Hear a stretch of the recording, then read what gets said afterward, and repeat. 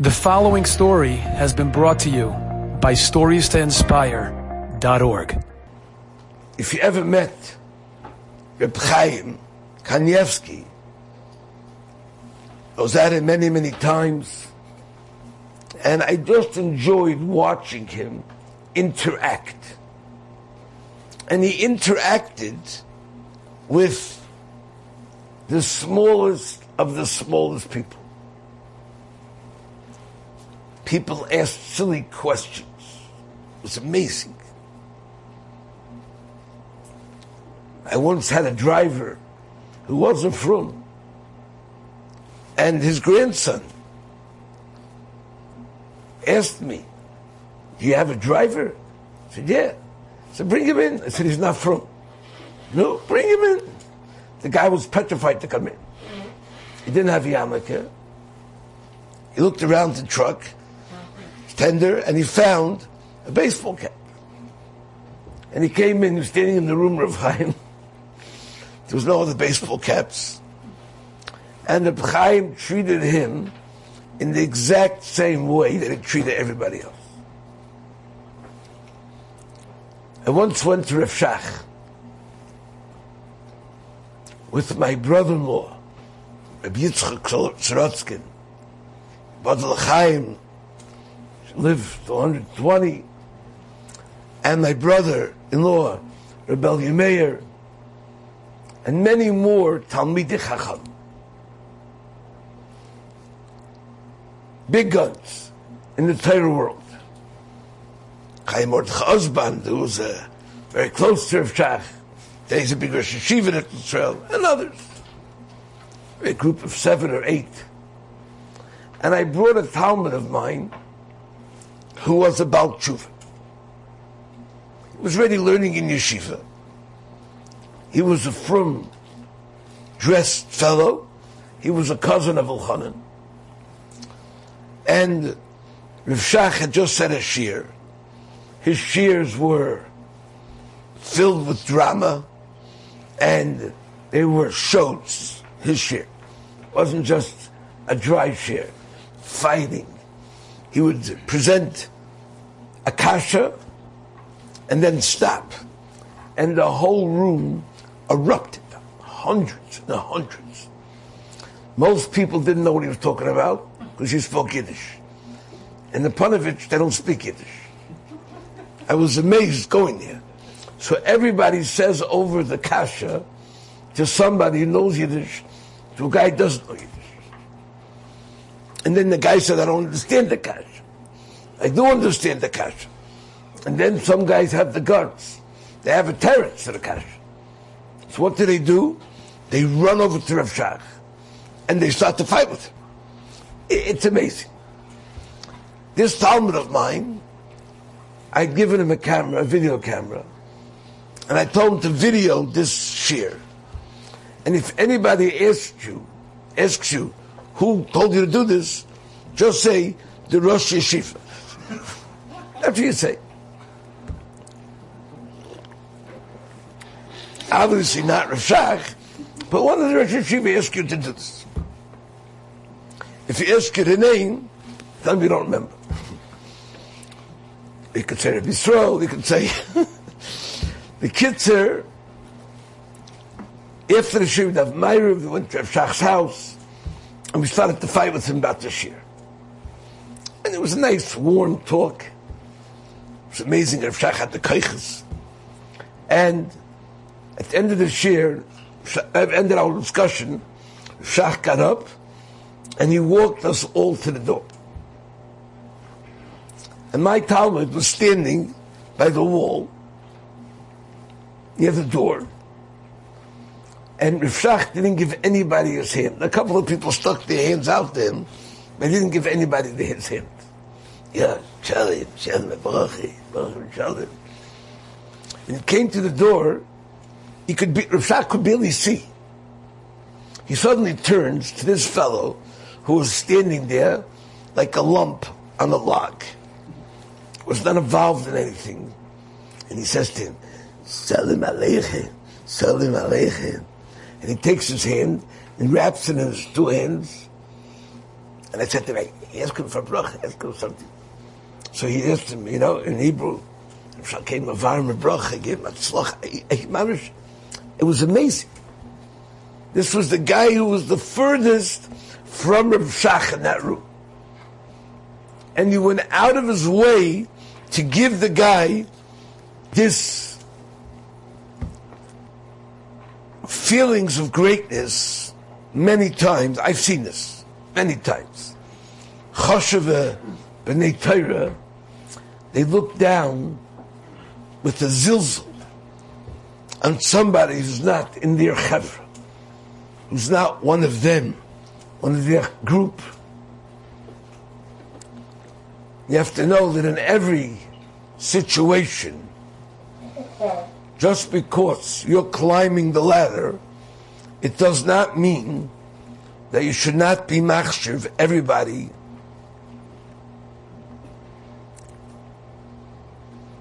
Yisrael Salanter was one time on Yom Kippur in a shul.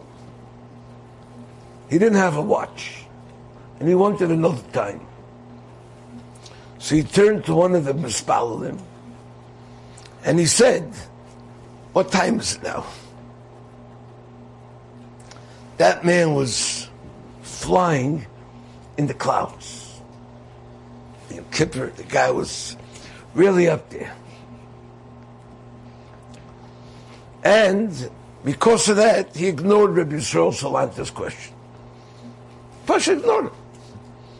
He didn't say, you don't exist. So Rabbi Yisrael tapped him on the shoulder. Said, Yabit, because you're afraid of Yom Adin, I'm guilty. I'm to blame. You can blame me for that. What do you have to do with that? Adarabah. The higher the madrega you become, he said, you should work doubly in zehirus of kavod chavirecha, in giving honor to somebody else. Fakert. That's what you do on Yom Kippur. There's a Chafetz Chaim story. Before the story, his son in the Sefer, Dugma Midarke Avi, in the Kol Kisvei Chafetz Chaim, he says, my father, with all his greatness, his mind was constantly focused on bein Adam l'chaverei, whether in the greatest of matters or in the smallest of matters.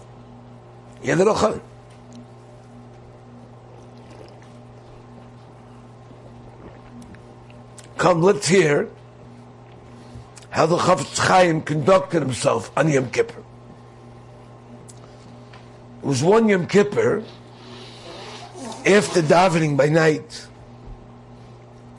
Most people try to be a little serious on that night. Night of Yom Kippur, you want to be in best behavior. You understand it's not a joking time. You don't chat, no chilling. You go home, you go to sleep. Even if you're not such a Gesh Tzaddik, you can have a good Yom Kippur. Chafetz Chaim waits, and everybody marches out of the shul. And the Chafetz Chaim stayed there to continue his avodas HaKodesh. No, and there were some lanterns there that were giving off some light. Suddenly, here's movement. Chafetz Chaim lifts his eyes, turns around, and he sees there's somebody sitting there. Who was sitting there? A Nebuch. An alter bacher, a 60-year-old bacher who never got married. He was one of the Nebuchs of Radin. And he never had a tzloch in his life in any area. So the Chafetz Chaim decided to put aside all his big avodas HaKodesh And he went to where that bacher was sitting, and he sat down on the bench with him. He put his hand on his shoulder. And he said, Herschel,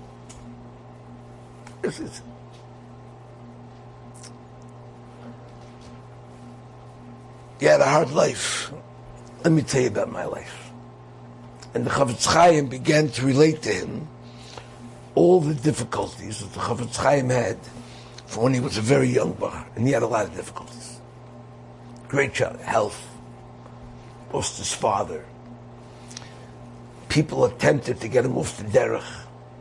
He was poor, like anything. And he told him the life of an orphan, what it was like. And he wanted to implant in him Amunah. You can never give up. The future can always turn out good.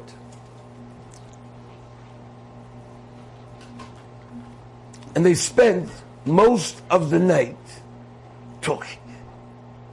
Could you imagine the Chafetz Chaim on the night of Yom Kippur? That's what he's doing.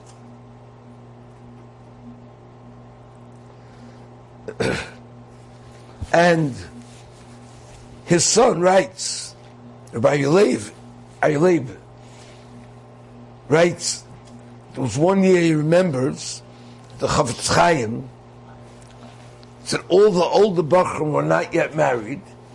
He wants to talk to them after Ma'ariv and after the Tefillah, the Slichas, on Leil Yom Kippur. Yeah? And he wanted to tell them, Mitzvah, this year you're going to get married. This year you're going to find the Zivuk. And you hear such a madrega of people. This is what they did. As big as they were, and on the biggest day, they didn't forget to look down. And not to be mezalzel, to be machshav, to accord respect. There's a story with Reb Nachum Zev of Kelm. The Desslers in Europe, principal named Reb Nachum Zev Dessler. He was a grandson of this Reb Nachum Zev, who was the son of the Alter from Kelm.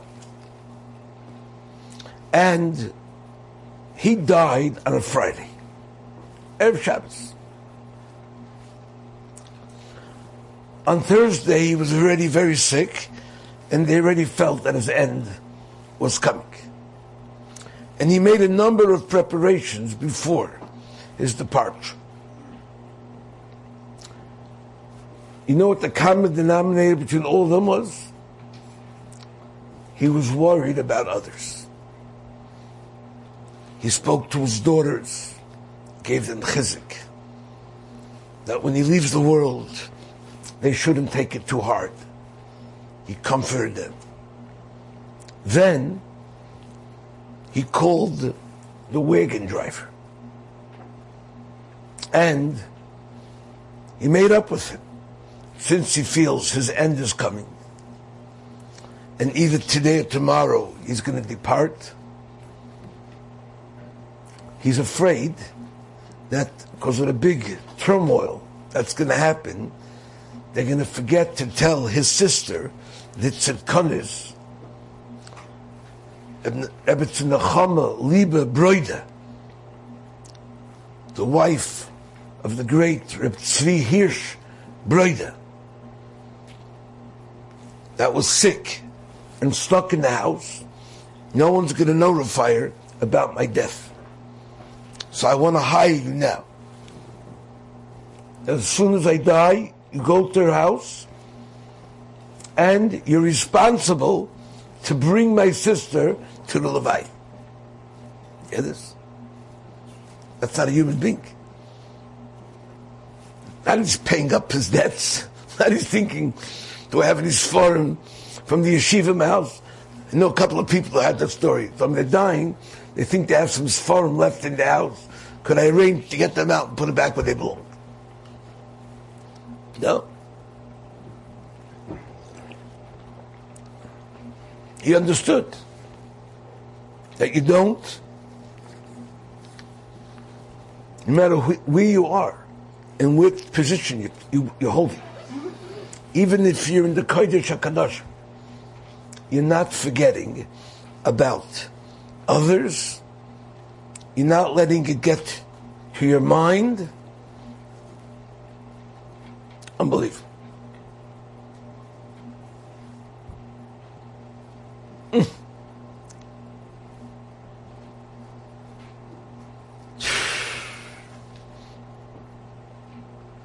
Rabbi Itzel of Volozhiner, the son of Reb Chaim, writes, Akdama of Nefesh HaChaim, that my father, Reb Chaim Volozhiner, was a Kodesh Kadoshim, Talmud Muvak from the Gemara. He was so big, it was we can't have no musik what he was. He said when he had his last kaiches, when he was sick like anything, and his eyes were more in Shemayim than they were in the Aretz, he says. He davened and he prayed for people who he knew that were suffering. Yeah. He was thinking about the tsar of the klal and the tsar of the prat. With broken sobs. Any guf who heard Reb Chaim Volozhiner was broken. Outside, these great tzaddikim,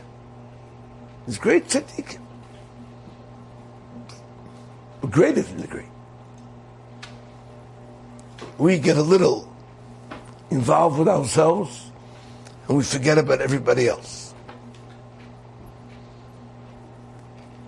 That's the pshat in this Sefer. And that's something that we need to consider during these Yimei HaSfira, when we have to prepare. If Hashem sends you people who need help, you reach out and help them. Kodesh Baruch Hu should give us the brains to have this awareness so that we can function and we can do the right thing. Enjoyed this story? Come again. Bring a friend. StoriesToInspire.org